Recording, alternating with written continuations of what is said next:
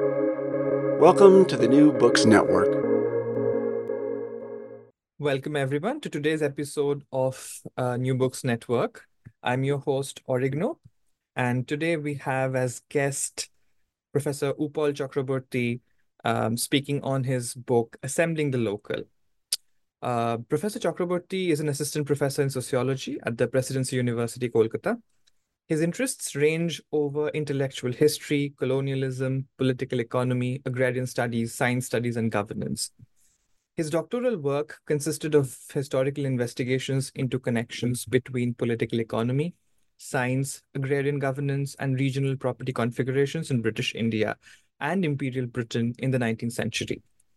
In the book, he argues that the local needs to be understood as a conceptual formation, generating as concrete effects entanglements between spatializable locales and non-localizable spaces. Professor Chakrabarti completed his PhD in history at the School of Oriental and African Studies, University of London. He also has a BA and an MA in sociology before completing his PhD degree.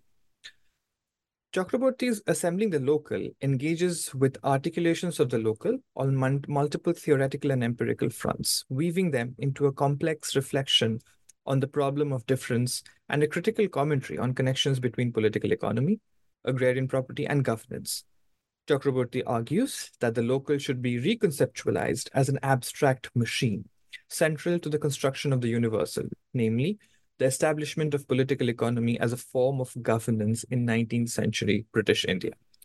On that note, welcome, Professor Chakraborty, to today's episode. Thank you so much, and thank you for proposing this discussion.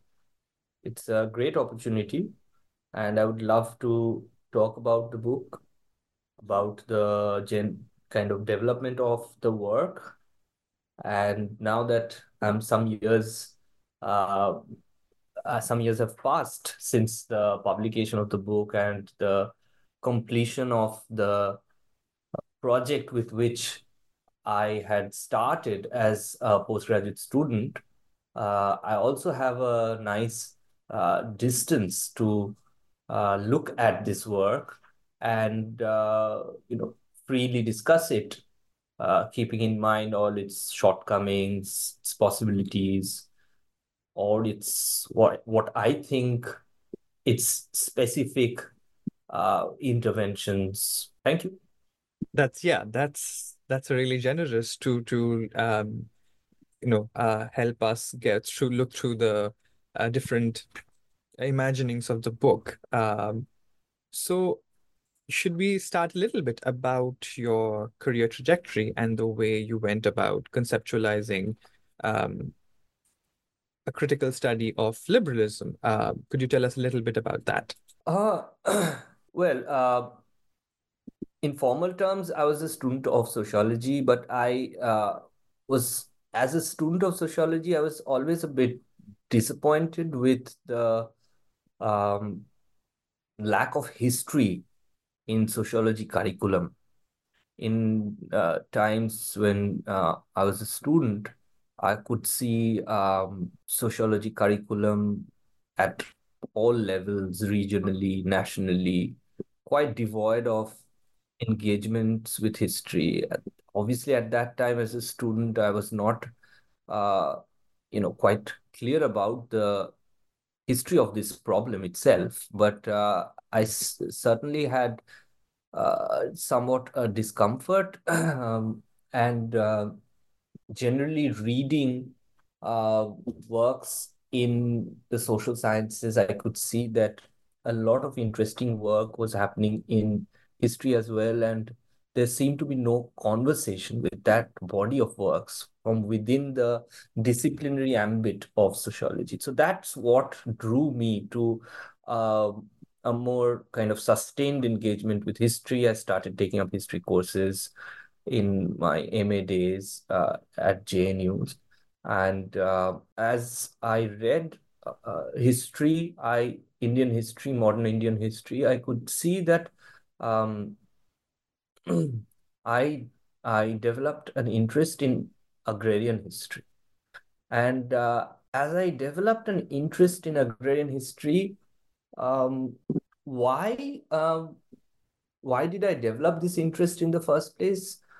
One, it was quite evident that the the longest and perhaps widest engagement of colonialism was with land in South Asia, and thinking in terms of um, thinking more contemporarily as well, um, agrarian politics, agrarian lives, uh, obviously agrarian economy continued to play a very defining role in South Asian modern public spheres. But they seem to be receiving less attention, getting invisibilized. Uh, the whole spatial sense of the so-called rural-urban divide was changing fast, and there seemed to be, an intellectual disappearance of the rural scapes. So, but at the same time, you know, uh, peasants were as important as ever in India's modernity, uh, and the connections between the kind of the kind of importance they had to begin with when colonialism formally inaugurated itself, the connections between that past and the contemporary was no longer being explored. And that kind of interested me. And I went into studying agrarian history, and I quickly discovered that in terms of modern Indian history, agrarian history used to reign at one point in time. Uh, it was somewhat the defining uh, lens to study colonialism. At one point of time, all historians were agrarian historians.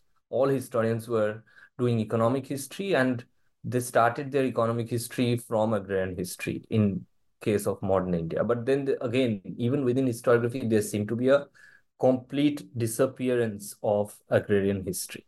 So taking these conditions together, I developed an interest in agrarian history. And to come back to your question, my engagement with liberalism began as an agrarian historian. And that was quite an immense task. I quickly understood that the kind of work that has been done, that had been done in India's agrarian history, and in very many ways, the engagement with liberalism that body of works had produced was immense, even if they were not always very self-conscious about their engagements with liberalism. As later readers of liberalism, the entire body of agrarian historiography was an immense storehouse to learn about the workings of colonial liberalism. So my forays into colonial liberalism began as an agrarian historian. And I was not really sure when I began this work that this interest in agrarian history will take me to an intellectual history of political economy, as in that I would do my agrarian history in that way, was not evident at that point in time, because there were so many different routes that one could take as an agrarian historian. The older ones, the newer ones, be it the earlier varieties of economic histories, from from the statistical to the you know uh, to even more micro histories based on simply village data. From that kind of uh, uh, approach to agrarian history, to even the more, when I was a student, the turns towards cultural history, and that could also take one to agrarian history in a different way. exploring, other kinds of archives, thinking, more ethnographically about agrarian history, thinking even more phenomenologically about agrarian history. I was not sure at that time what route would be my route. But and it was also very difficult. I thought as a student moving into uh, historical works, as a student of sociology moving into historical work, and then choosing agrarian history as the kind of historical work I would want to do, it was very difficult for me to even first, get at the basics of this field, to read up the literature, to get familiar with the terms, to make a sense of the archive. It was a and I was someone in my generation, people were moving out of the older government state archives kind of repositories to everything else, be they, autobiographies, memoirs, narratives of personal lives, oral histories, ethnographically informed histories, uh, an entire different range of historical evidence is being um, explored. And there were fewer people in the reading rooms of government archives. And I could see my beginning. I could see that I have to begin from government archives, and government archives were it. That was also again an obstacle for me to understand the simply the logic of classification of departments to begin with. So these were several kinds of obstacles that I encountered as I chose to do agrarian history and read liberalism in terms of the thickness of the agrarian history data.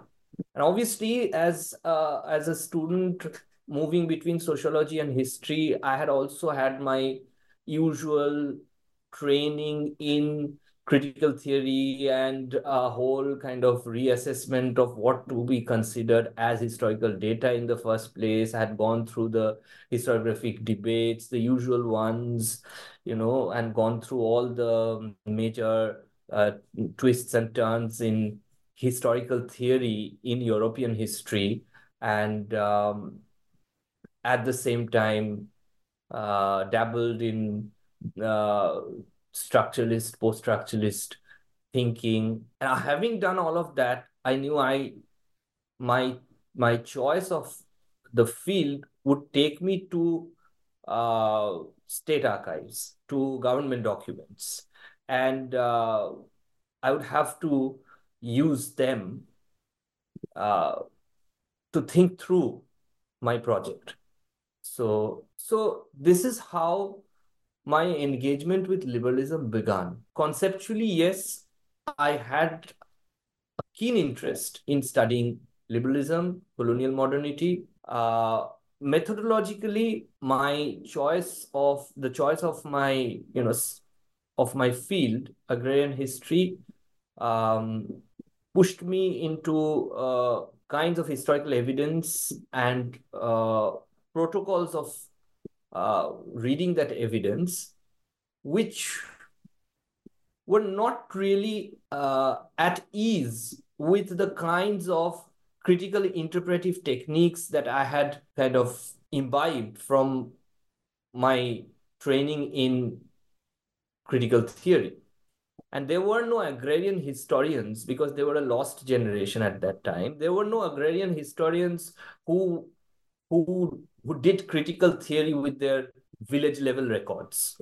So there was no real demonstration also in front of me to know how to read liberalism with the kinds of sources that an earlier generation used, yet introduce a different kind of reading technique into those sources, and also choose therefore which form of history would uh, help me do this most effortlessly.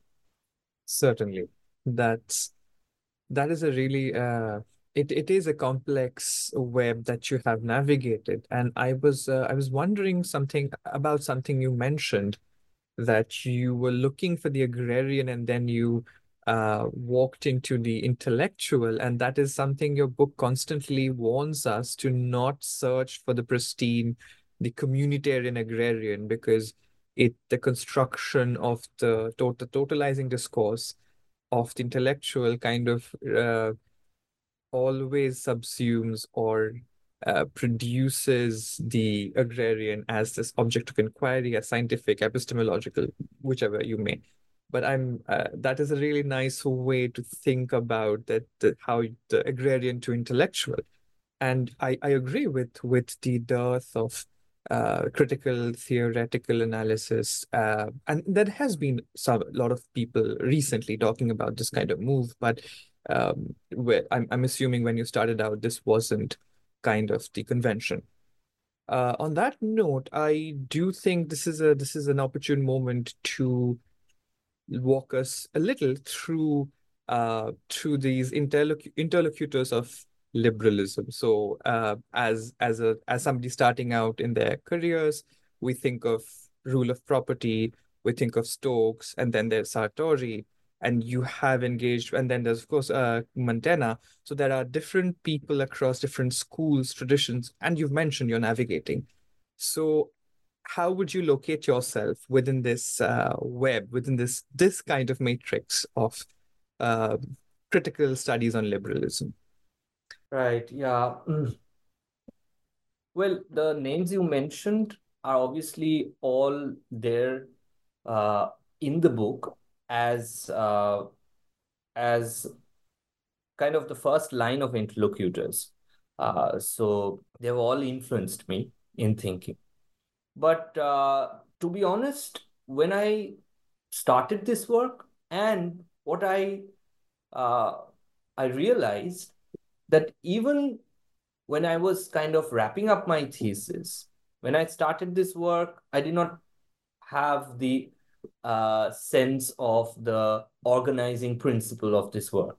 But as I was submitting the thesis, that sense was gradually dawning on me. And very interestingly, the book that continued to be a source of a source of kind of a source of irritation, I would say, was Eric Stokes's English Utilitarians and India. Irritation, a very productive one, because right from the beginning, I was compelled by the book and not wanting to agree with it. So this state of the book being, persuasive, but at the same time also so potent that it opens up the possibilities. Reading it opens up, the possibility of revising it. So Stokes was there throughout, and I would say my greatest intellectual interlocutor in that project remains Stokes. Of course, the next generation of people uh, that you mentioned, especially Sartori and Montaigne, they have been very important, formidable influences on the work. But by the time I start reading their works, I could see my ideas have taken some shape, and they are somewhat on the same plane in terms of a shared interest in writing an intellectual history agrarian of the agrarian world that existed, I perceived, between me, Andrew, and Karuna. But with Stokes, it was the kind of a point of beginning, and something to which I would always return. So that's the status of these interlocutors that you mentioned. And then, more substantially, I would say that first thing is that I was not doing something that I was not doing the kind of work that Ranajit Guha did. That was quite obviously. That book is very important, and I was uh, kind of as attracted to that book as that of Stokes. But I also knew right from the beginning that I wanted to work with village level data, and that's what the Stokes kind of work uh, offers as a space. But Guha's rule of property was entirely pitched at a different level of the imperial apparatus, uh, and uh, and and because Stokes's work, although I now know that English utilitarians in India does not really work with the kind of village level data that I have worked with, but Stokes's work seemed to make me think that there are these different levels of the imperial apparatus, and one has to be able to generate a possible conversation between all these levels if one has to write an intellectual history of uh, the agrarian world, because the the kinds of uh, the kinds of ideas that made that agrarian world were in practice at all these levels.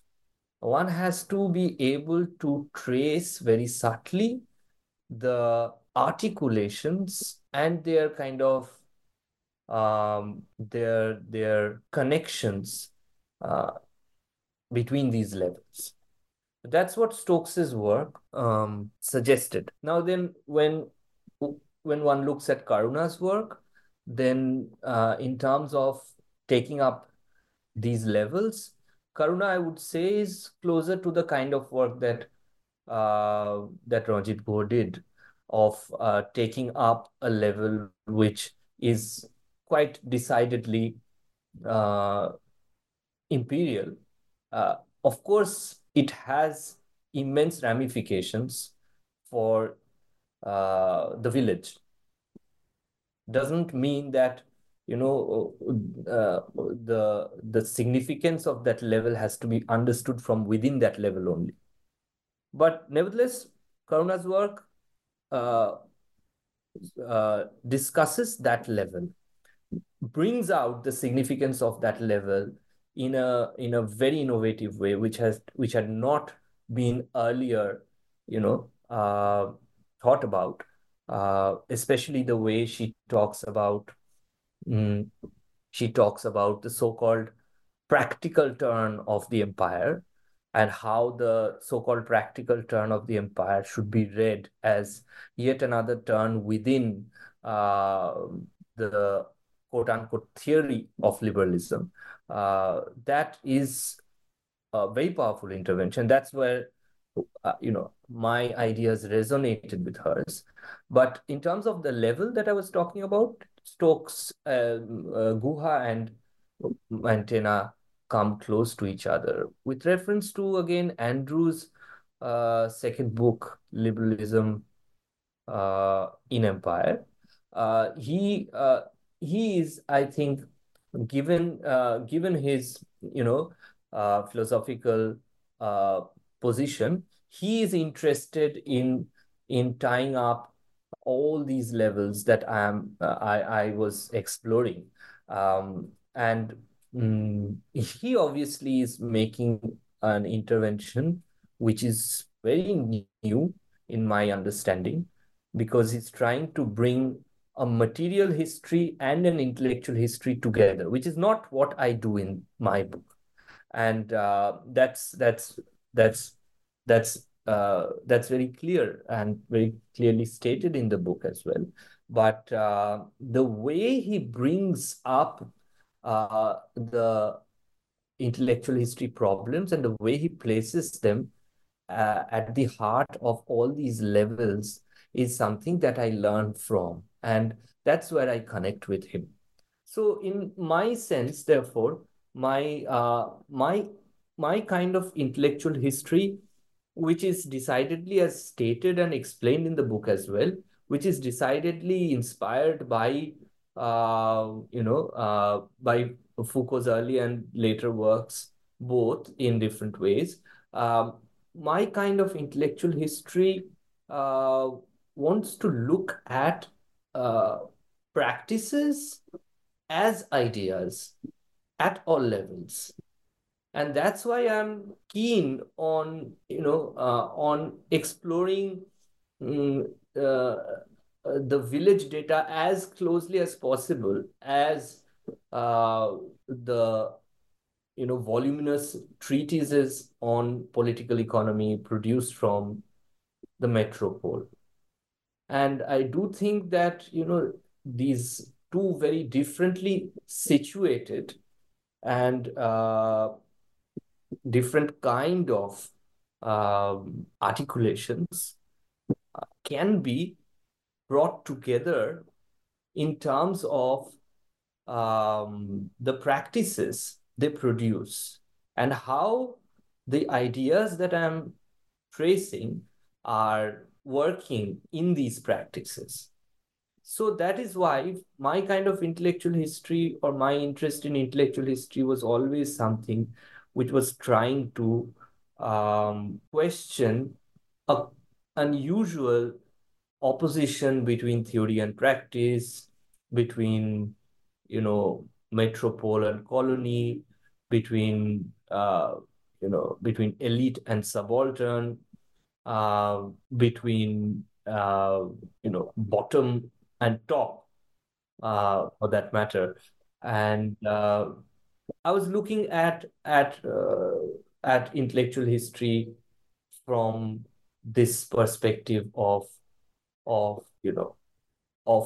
practices which abound and still can be made sense of in terms of ideas and their rearticulations. Certainly. I think this is a moment where we can shift a little bit to the levels that you mentioned in the book, and talk a little bit about the scale of the village data to, as you mentioned, the bottom and the top, and there's constant dialogue. So would you tell us a little bit about this move, and that you reiterate constantly, that's as practices as ideas. So what were these multifarious practices across different sites that kind of produces the idea of the local? How did you come about looking at the practices, looking at the village data? What does it do to your argument? Um, uh, Actually, I would say that the practices that I was looking at uh, can be termed somewhat as practices of knowing, practices of governing, and practices of living.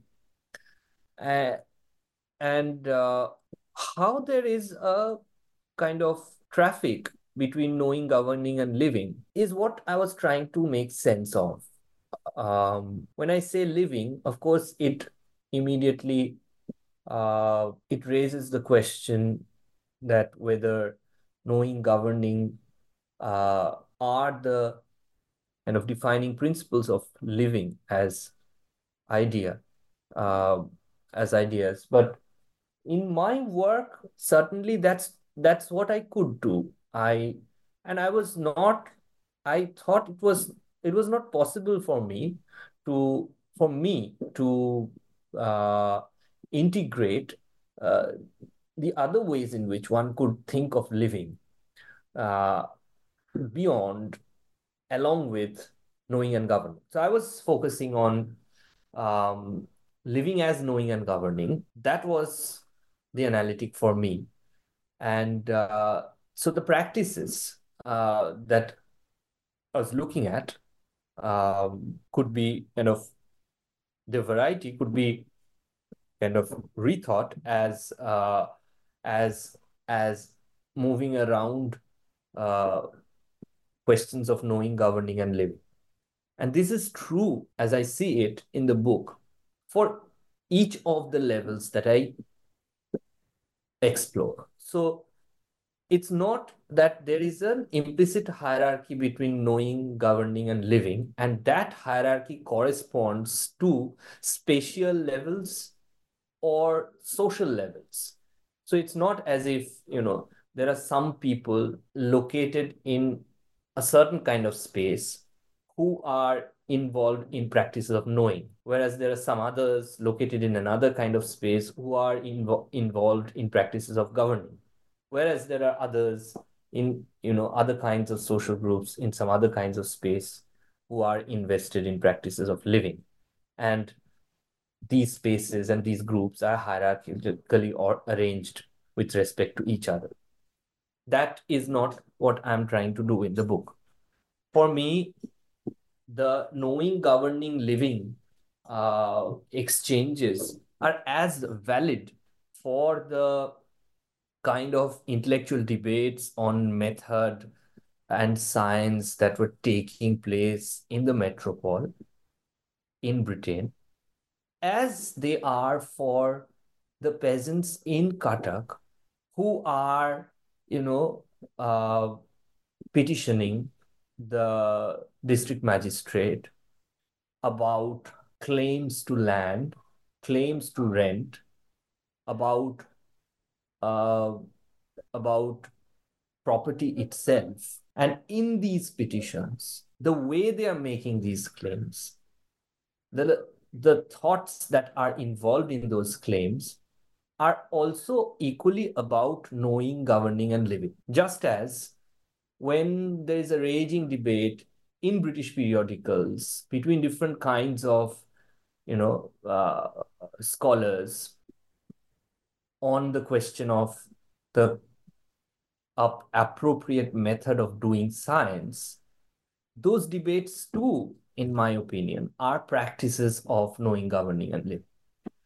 So, in that sense, the practices that I deal with in the book are situated across levels like these debates in Britain over questions of method and science and political economy is implicated in these debates.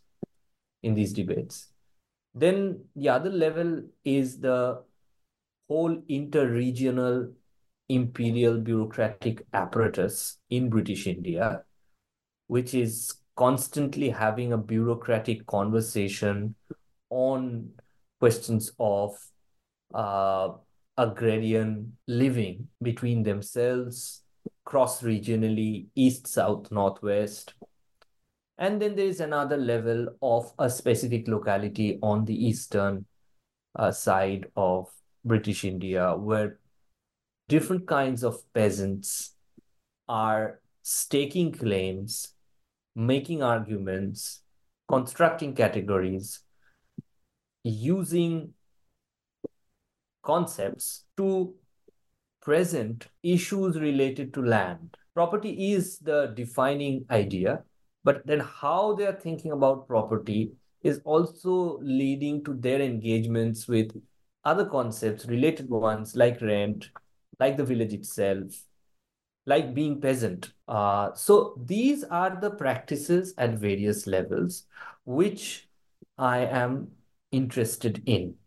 And each of these sets of practices are, as I said, about thinking, governing, and living, and they are connected to each other. Yeah, that's really helpful way to get into some of the dense ideas in the book, and it's also very rewarding to look at the scale of practices in introducing this kind of knowledge. Um, I I wonder if these different levels of, that you say, knowing, governing, living, the kind of totalizing discourse they kind of keep producing, um, how does the analytical category of local feature in this kind of production or uh, development of this nexus? Where does the local come in? Yeah. So the thing is, so what struck me when I picked this category up from my uh, my engagements with my sources, which developed over time, what struck me about this category is that uh, the spatial scale it ordinarily refers to, the idea of the local, is something that had been kind of uh, accepted as an objective spatial scale, somewhat corresponding to a living reality out there in a very positivist way by historians who have used this category very centrally in their works. An earlier generation of agrarian historians who were quite positivist about their methods, but also, even later, with revisions of those histories and those positivisms, and the development of newer scales of thinking, moving out of the national, for example, uh, to the transnational or to the global or to the connected, so on and so forth. There seemed to be, a critical reassessment of all scales except the local. And that seemed to have a function, that seemed to have a reason why there was no critical reassessment of the local. It seemed that the local was there was a political function to the absence of this critical reassessment. It seemed that in all these changes and turns of historiography, the local was providing us a kind of ready-made, mm, a ready-made space for uh, for a critique, of imperialism, of nationalism, of regionalism, of any, for that matter, quote unquote, grand narrative. Now, the idea of the fragment against the grand narrative, the idea of the limit of the grand narratives, the idea of resistance to totalization, all seem to coalesce and come together into this black box of the local. And which is why it seemed that it was useful to keep that category bereft of any critical scrutiny. So, in this manner, even in the most critical of histories, I could see a certain crypto positivism or a positivism, you know, returning from the back door in the use of the local. There, it seemed to be a very easy acceptance of the local as an objectively given uh, reality. So, this is where I became a bit wary of the local and picked it up as a category of critical scrutiny. Also, because I could see that just as much the critical historians are celebrating the local, the colonial government too seems to be seemed to be um, mm, seemed to be much involved with the idea of the local. And uh, in colonial discourse too, it seemed that the local had this function of indicating um, a sort of uh, a sort of end or limit uh,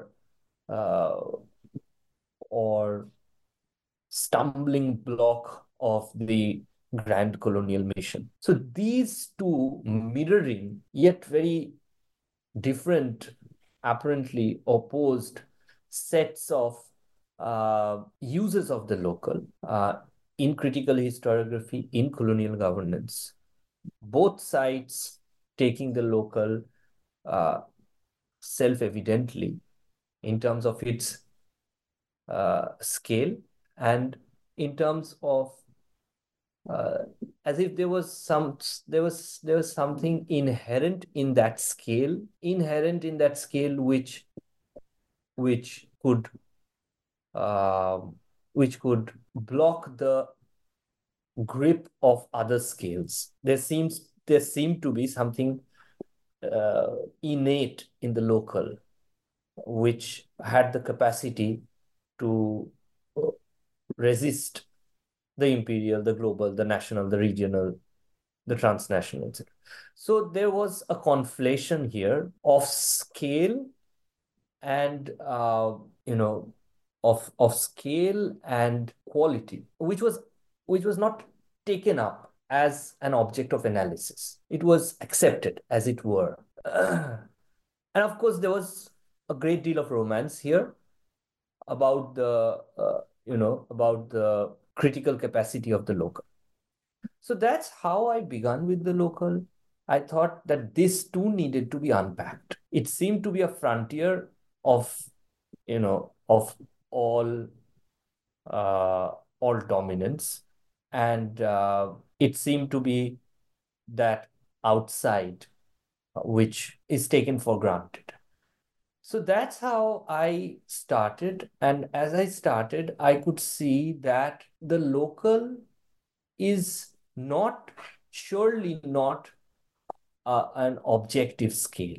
It it it has a, it, it is it is a spatial metaphor, and it has the capacity to be used in all kinds of spaces, in all kinds of scales.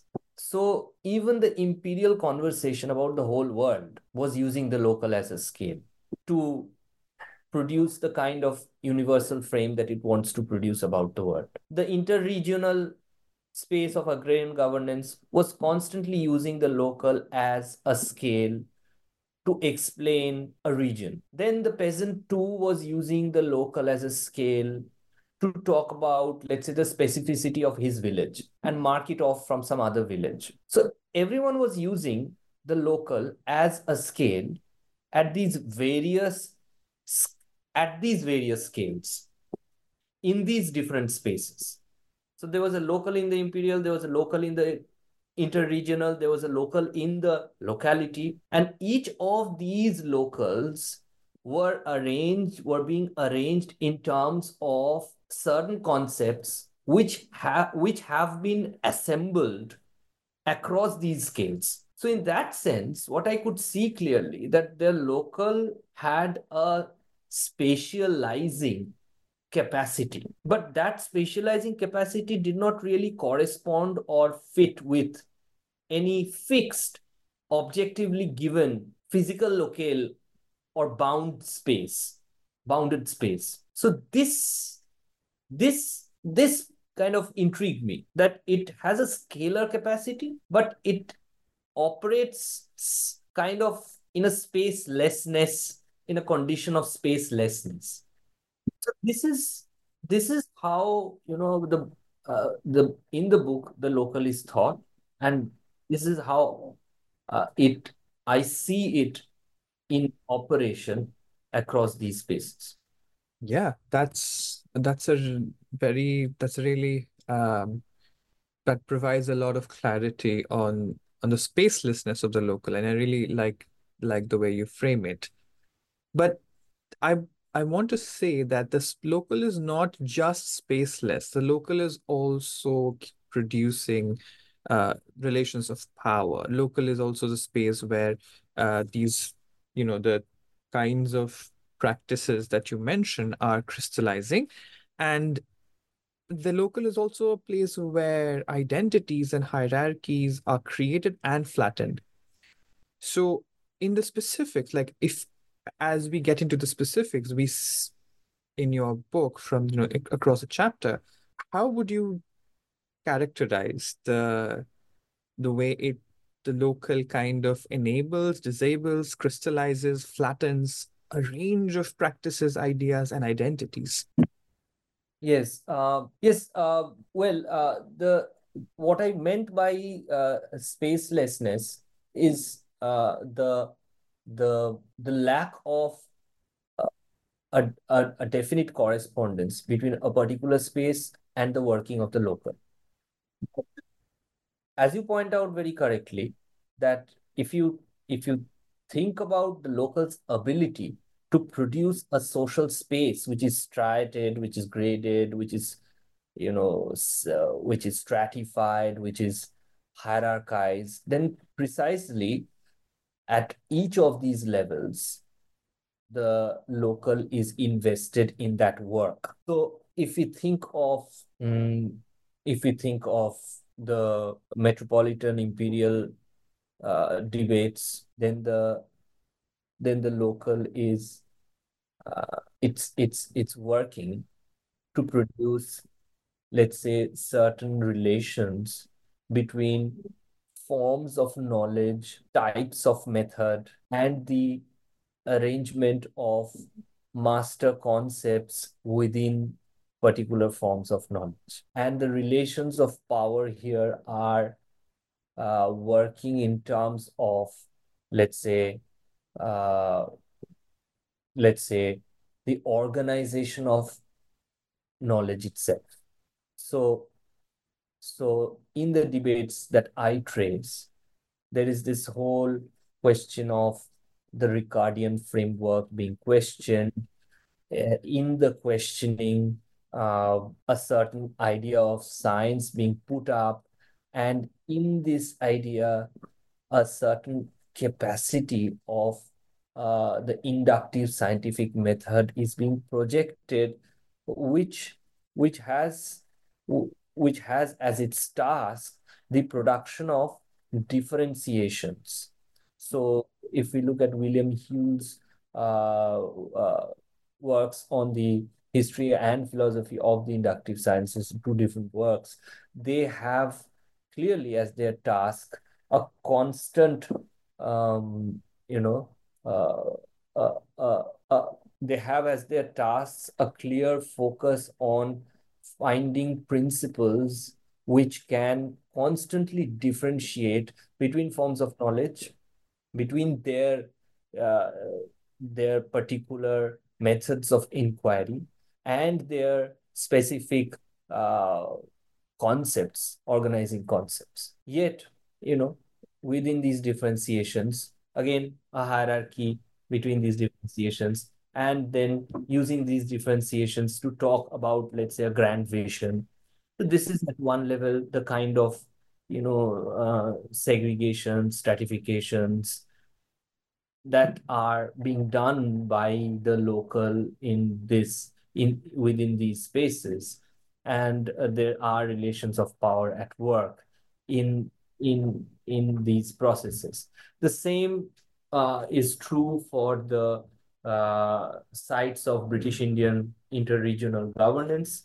There too a conversation is going on which had started from the time of the permanent settlement about understanding India's property scale, rural property scale, and that conversation is a whole kind of box of classifications and the arrangement of those classifications in terms of certain hierarchies.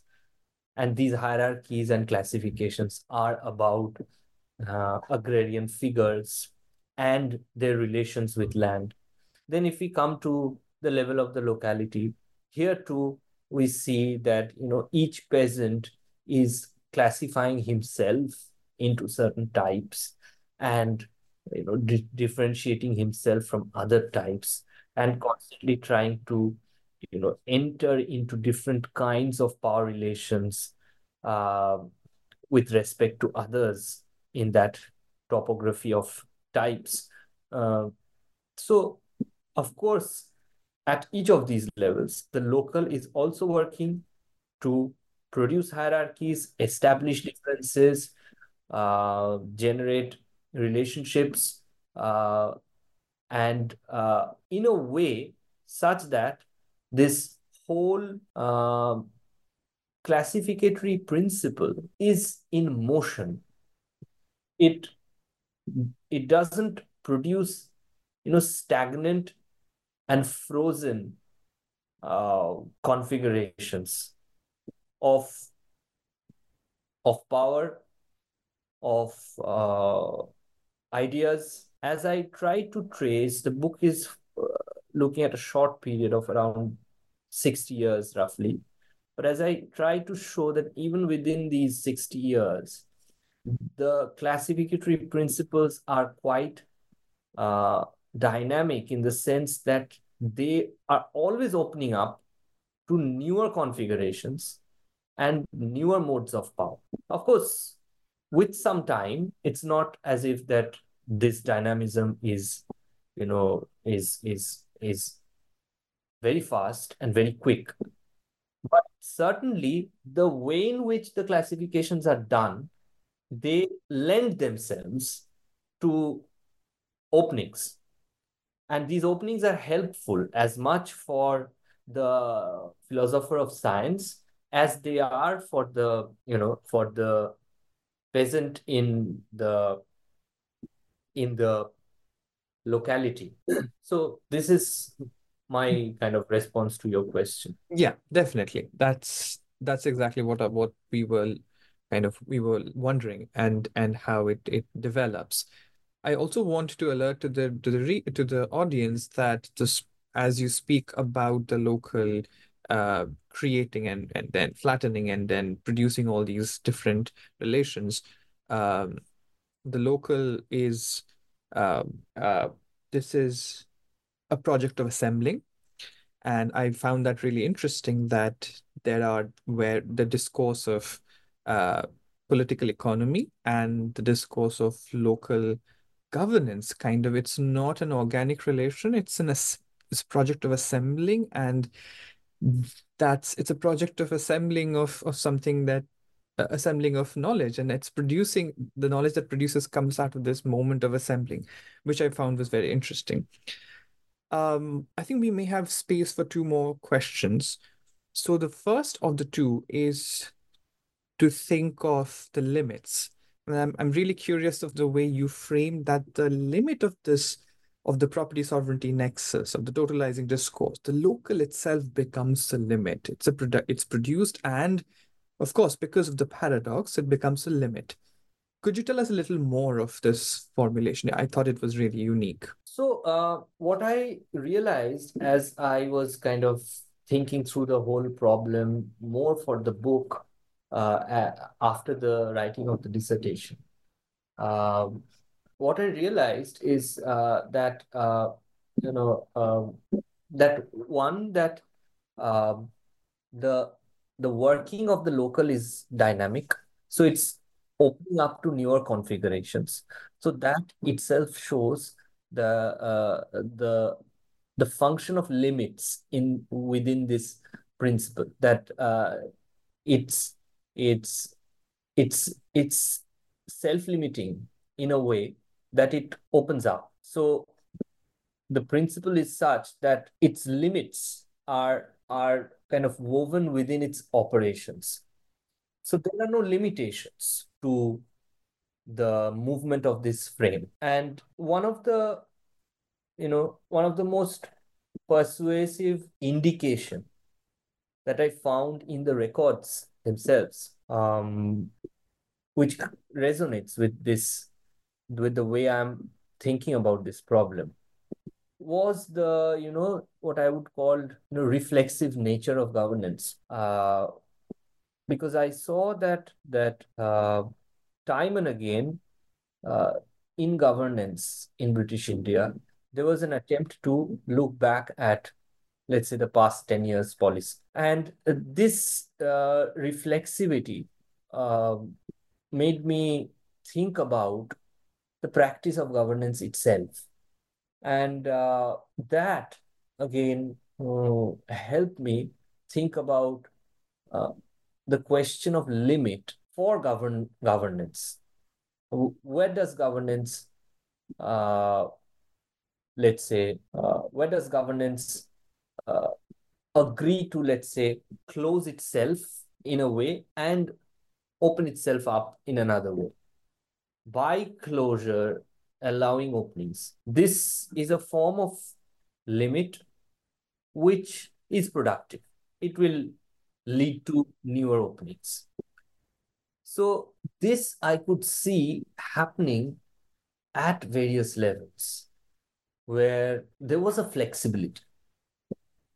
And this flexibility was evident not only in governmental configurations, in governmental practices, but also in, uh, let's say, in the assembling of frames uh, of knowledge, of let's say frames of disciplinary knowledge, of methodological principles in the debates of the metropolis. This flexibility was evident in the way the peasants were articulating their own cases vis-a-vis other agrarian groups. So there was no fixed enemy of the peasant in a certain sense. It could change. It could change from the government to the Sadar Zamindar, to the Mufassal Zamindar, to the village level land controllers having these different titles in these in the particular locality I looked at. Let's say Sarbarakars and Pradhans and Mukaddams, to even, let's say, the peasant next door. So this flexibility in the entire space that I'm looking at its various levels, I think this flexibility is what is the lens with which I thought about limits to the frame. This question of uh, how totalizing is the local, what are the limits to this frame? So I thought that the frame is working in such a way that it wants to limit itself and in the process break limitations, open itself up. So that is how I thought about limits. That uh, it's something integrated within the workings of the frame.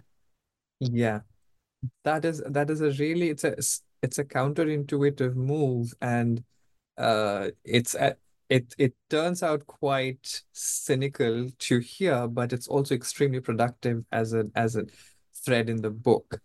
I believe we have to wrap up the conversation here. So I would like to ask one final question before we end, and that kind of continues from the book and your future projects. And you mentioned somewhere that you're continuing to work through these economies of scale, and your next project kind of fits into and speaks to what you work. So could you tell us about how you're thinking about what your next work is going to be and where that's going? So my next work, basically, the way I'm looking at it now, I'm in the middle of it, yet also kind of beginning to think through the conceptual problems uh, that would guide me in this work. Um, so I was building an archive for uh, the Hindu and subsequently Presidency College, which was the first institution of Western education in India. It started off as, as an act uh, of as a civil movement by different kinds of natives interested in Western education in Kolkata in 1817, and then gradually over time, it was taken over by the government. It became the leading government college of the Bengal Presidency, the capital of the British Empire at that time, and continued its life till 2010 when it became an university.